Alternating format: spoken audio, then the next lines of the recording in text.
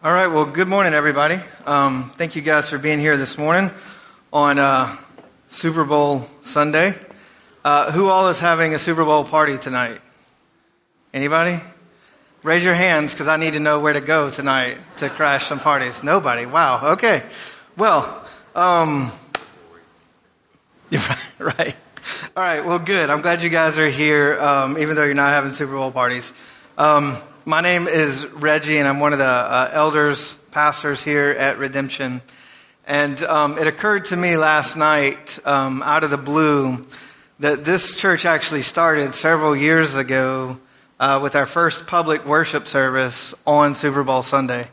So it was a little bit of walking down memory lane last night and just thinking about the last several years that this church has existed and what God has done and hopefully will continue to do through Redemption Church in the city of Augusta. This morning, the primary topic that we're going to be talking about is faith. We're continuing on through our series called Revealing Christ. And this morning we're looking very specifically at Matthew chapter 17. It's actually the last Sunday of the Revealing Christ series, even though we'll continue in the book of Matthew. And this morning we're going to look at the topic of faith. And when we talk about faith, sometimes I guess the idea of what faith is maybe gets a little confusing or a little ethereal. But just starting out, I want to make the point that faith is something that's innate to us. We get it. When you guys came in the room this morning, you came and you found a chair, you found your seat, and you sat down.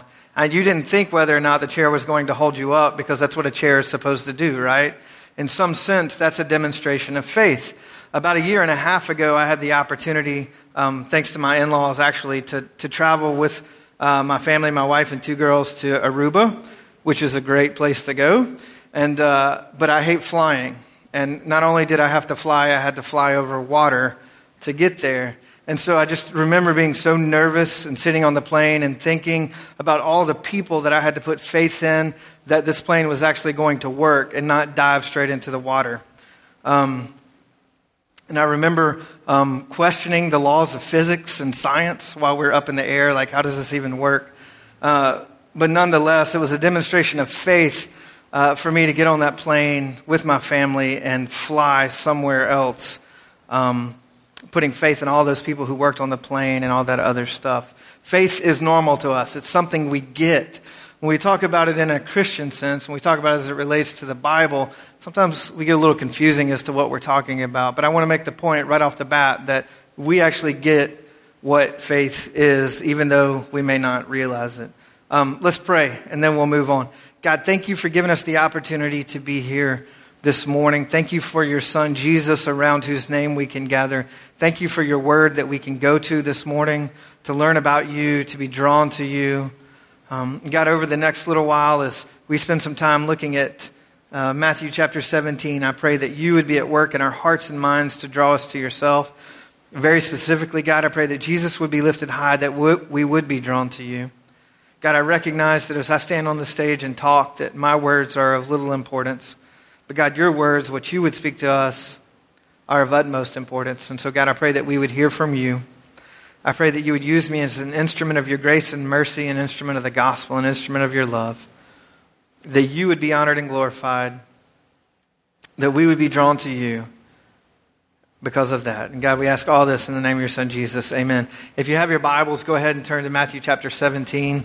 The passage will be up here on the screen as well. But Matthew chapter 17, we're going to start in verse 14 and look at a few verses following that. Last week, Ben spoke about the verses immediately preceding this passage, which is about the transfiguration of Jesus when he goes up on the mountaintop with a few of his disciples. His divinity is revealed in a very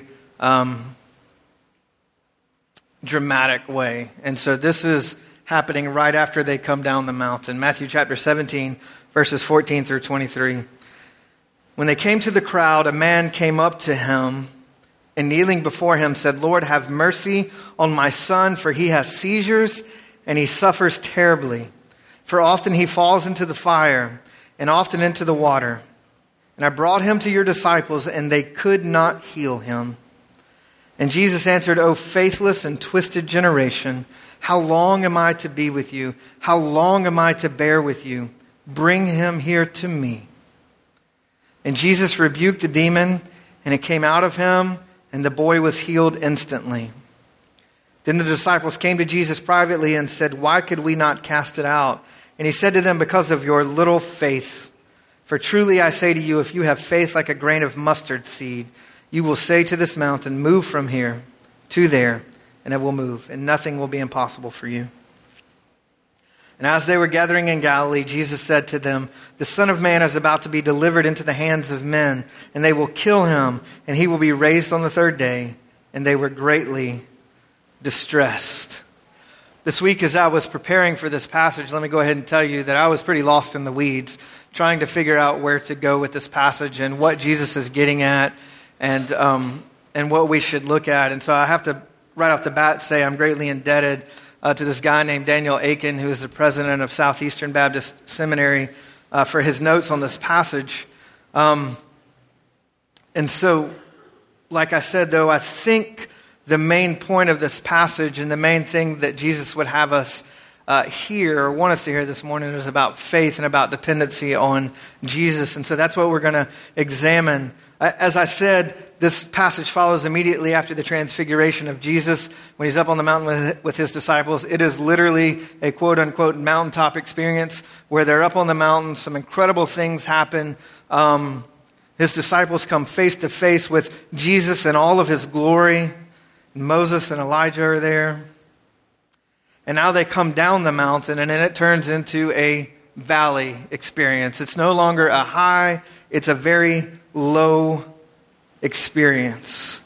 The disciples have failed dramatically. It's something that they attempted to do, and they failed in front of a crowd. And from the book of Mark, we know that there were some religious leaders present. The crowd is there, the disciples are there, and they fail.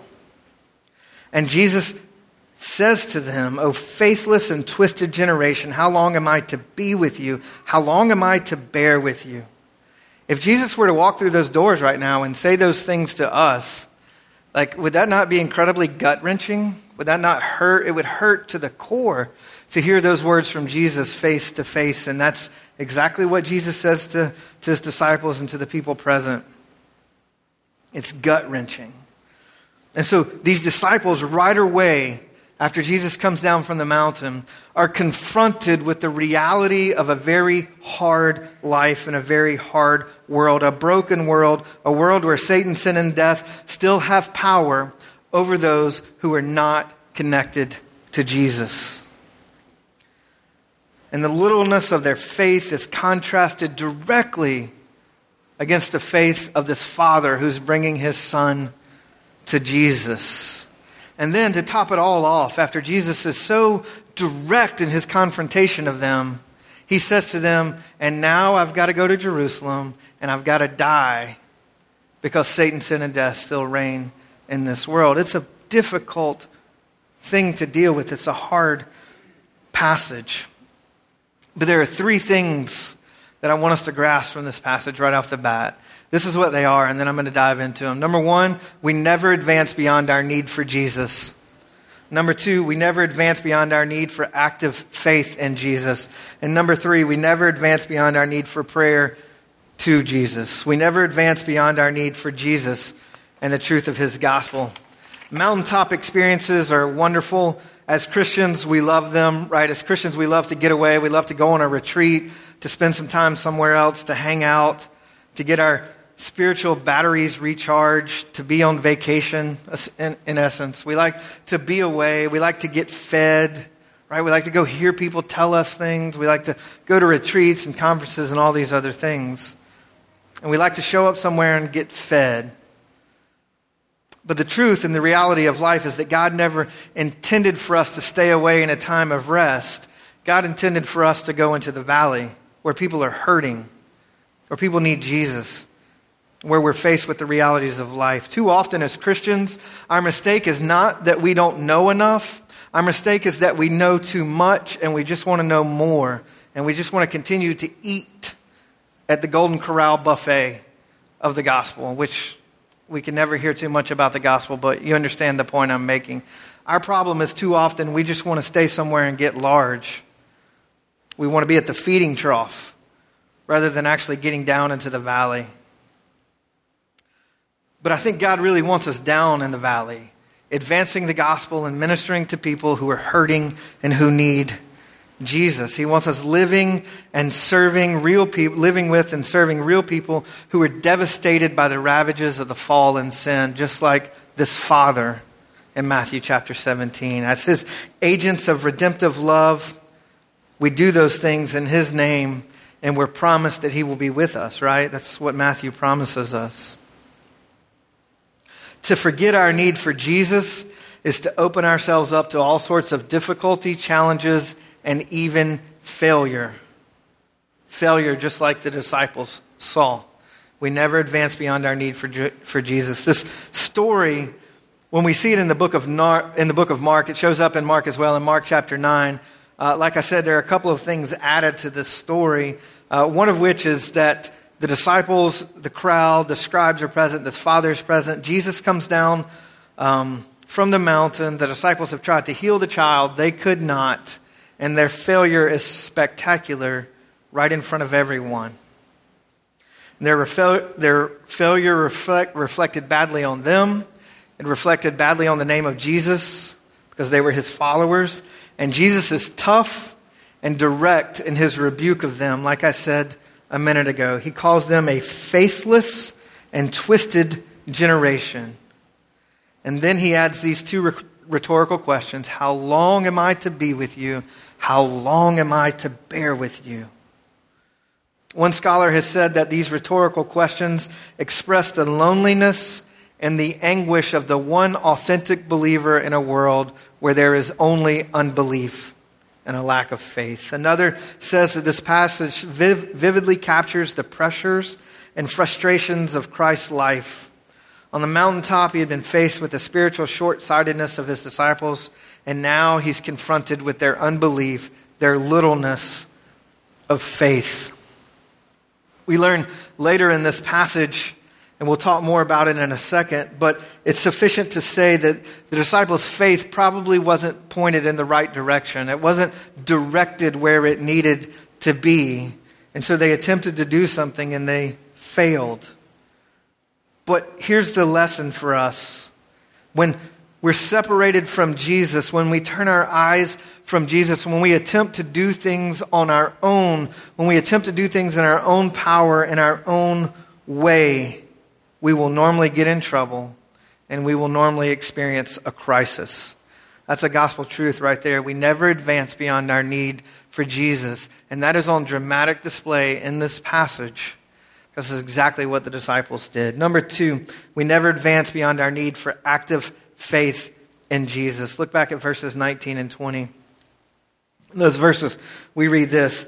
Then the disciples came to Jesus privately and said, "Why could we not cast it out?" And he said to them, "Because of your little faith. For truly I say to you, if you have faith like a grain of mustard seed, you will say to this mountain, 'Move from here to there,' and it will move, and nothing will be impossible to you." A grain of mustard seed. A mustard seed is incredibly tiny. Has anybody ever seen one?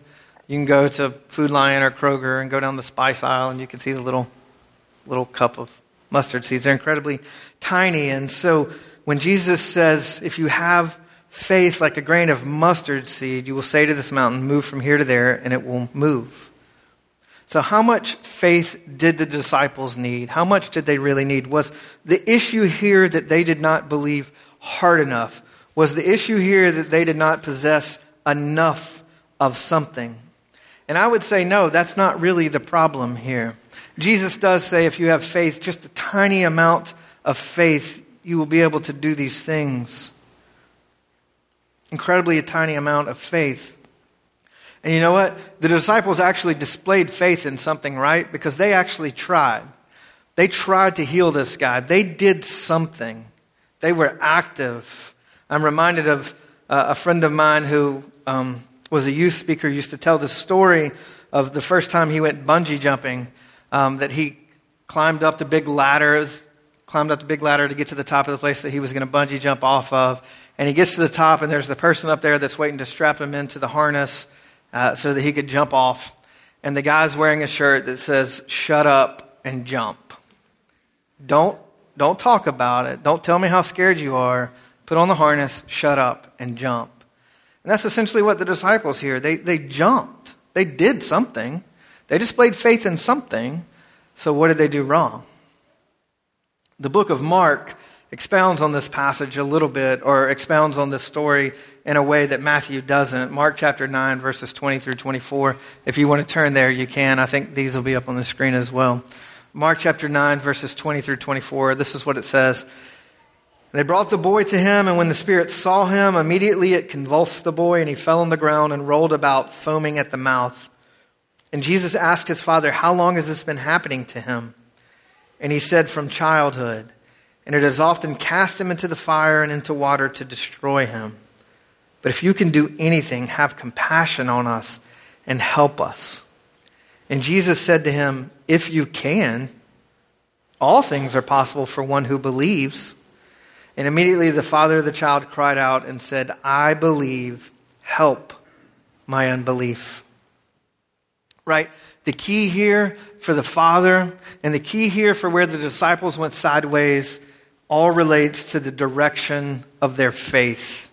We know that's the key because the disciples' faith is directly contrasted against the father's faith in this passage.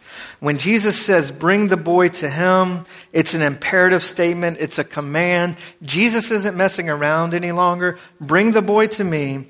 And the father turns to Jesus and says, "If you can do anything, have compassion on us and help us." He says, "If you can do anything, have compassion on us." And Jesus responds there. The father's faith, however small, however doubting, is pointed at Jesus. And he says to Jesus, "I believe, help my unbelief." We don't know where the disciples' faith was pointed, but it probably wasn't pointed at Jesus. Not like this father's faith was. And he looks at Jesus and he says, "Help my unbelief." The man's faith is weak and small, but his faith is looking in the right direction and asking the right person for help. His faith is pointed at Jesus, the only place that it can be pointed.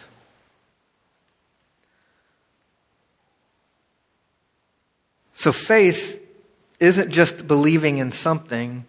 Faith is an active event where somebody actually looks to Jesus. When you look at faith as it's used in the New Testament, you see that faith is a belief and a behavior commitment to Jesus.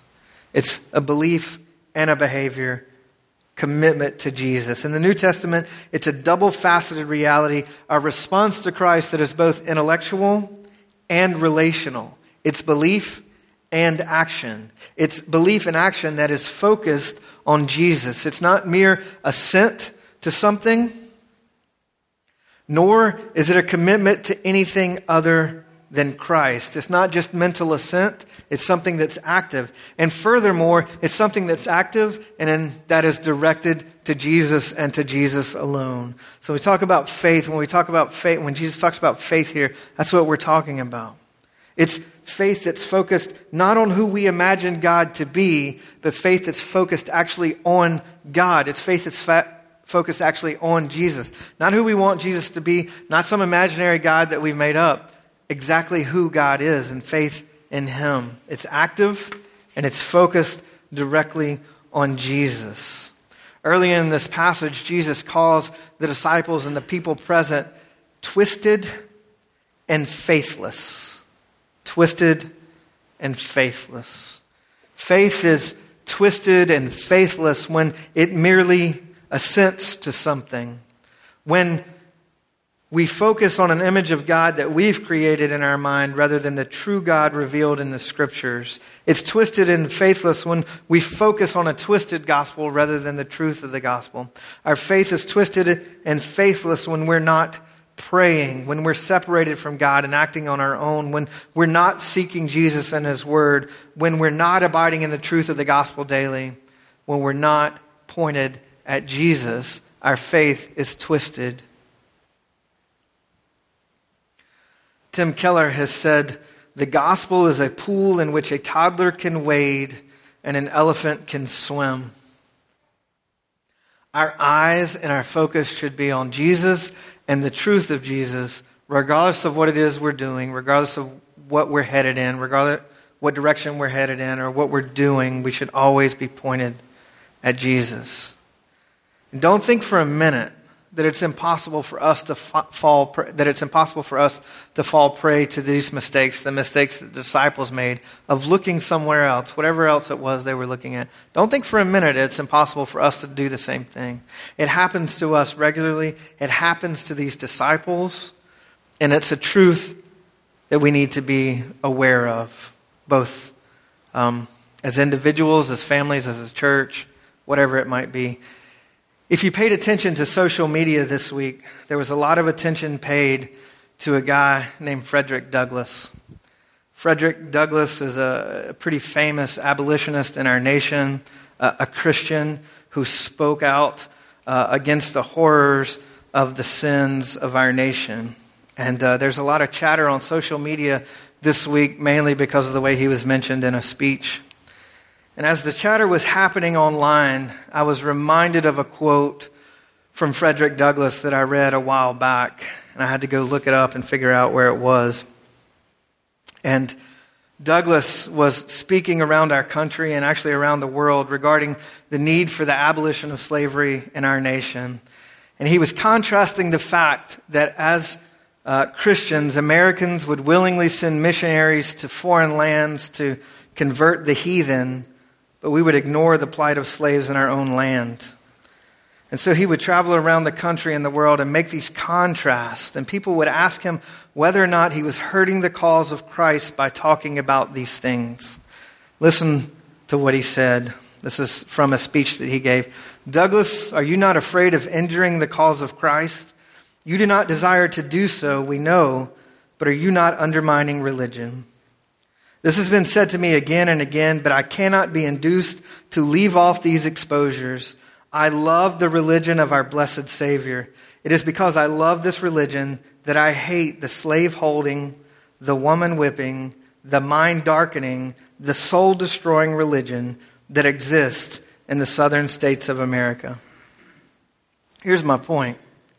When we twist the gospel to mean what we want it to mean, when we twist the gospel to support our own causes, to justify our own positions, to justify our own actions, to justify our own wealth, or whatever it might be, when we do those things, we are turning our eyes away from Jesus. We create a Christianity that is mind-darkening and soul-destroying. And don't think for a minute that making mistakes like this don't have dramatic effects.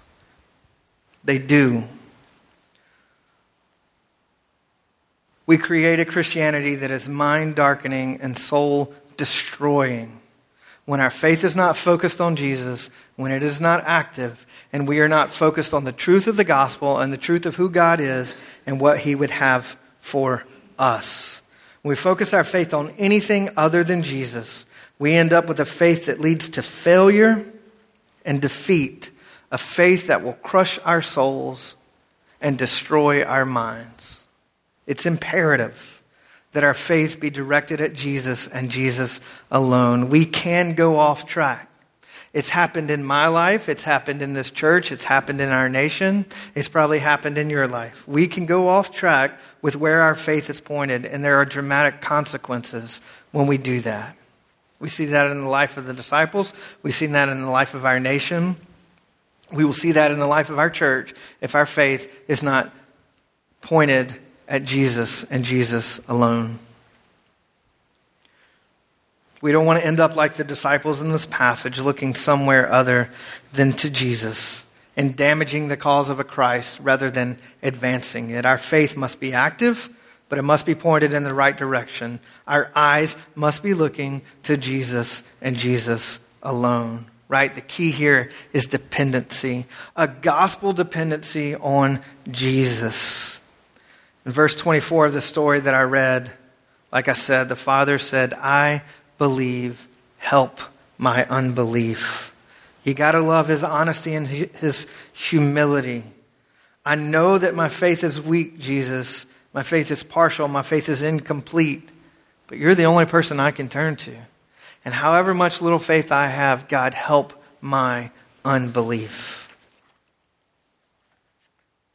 The man essentially says, if you don't deliver my son, then he will not be delivered. I have nowhere else to turn. So help me believe, Jesus. Help me, in spite of me, to be focused on you.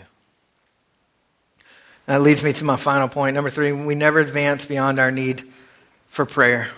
And the ESV version of the Bible, which is what I've been reading from this morning, in Matthew chapter 17, if you have an ESV version as well, I don't know what you use, but Matthew 17 verse 21 doesn't exist.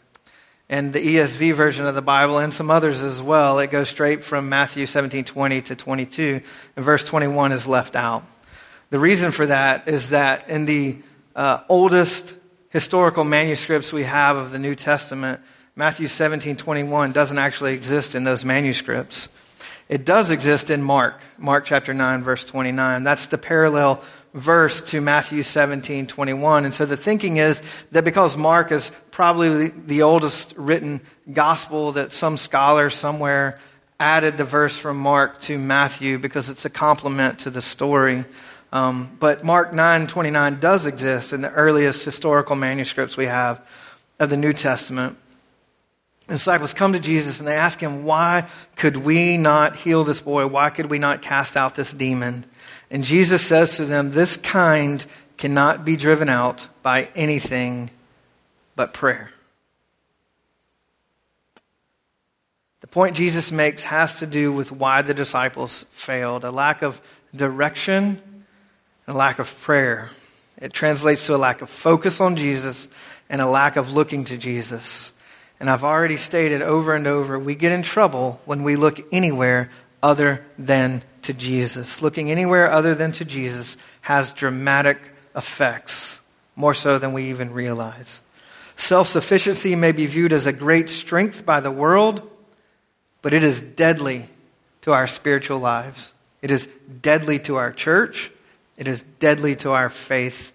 The disciples failed, and they failed big time. It was public. It probably became the source of ridicule in that moment as the crowds are arguing about why the disciples failed. It cast doubt on their master and their mission, and it filled them with self-doubt. When they come to Jesus in Matthew 17, verse 19, and ask why they couldn't heal the boy, their question betrays a sense of confidence in their own strengths and their own abilities. It suggests a spirit of pride, because they should be able to do this, because they've probably done it before, but it didn't work this time. Prayer, right? It seems so simple, and yet we avoid it so much, right? In my life, prayer is the most difficult spiritual discipline to practice. It is incredibly difficult. We're busy, we're focused on everything else in the world, and to take a few minutes a day and set them aside to just pray seems so difficult. But if we go about the fight and the struggle of the Christian life in our own strength, on our own power, with our own sense of pride and self-sufficiency, we have lost the battle before it ever begins. Faith is what bridges the gap between divine omnipotence and human weakness. And faith is experienced and exercised through prayer. Prayer is so important in the life of Christians. Prayer is so important in the life of our church, our families, whatever it might be. Why is it that prayer is such a difficult spiritual discipline? And I think, like I said, because faith bridges the gap between divine omnipotence and human weakness, and faith is experienced and exercised through prayer. And it's so difficult for us to make that connection and to do those things and to depend on Jesus rather than ourselves. Could it be that our lack of prayer, could it be that our lack of focus on Jesus is why we don't see greater things happening in our lives, our cities, our families, in our nation, and in our world? Could it be?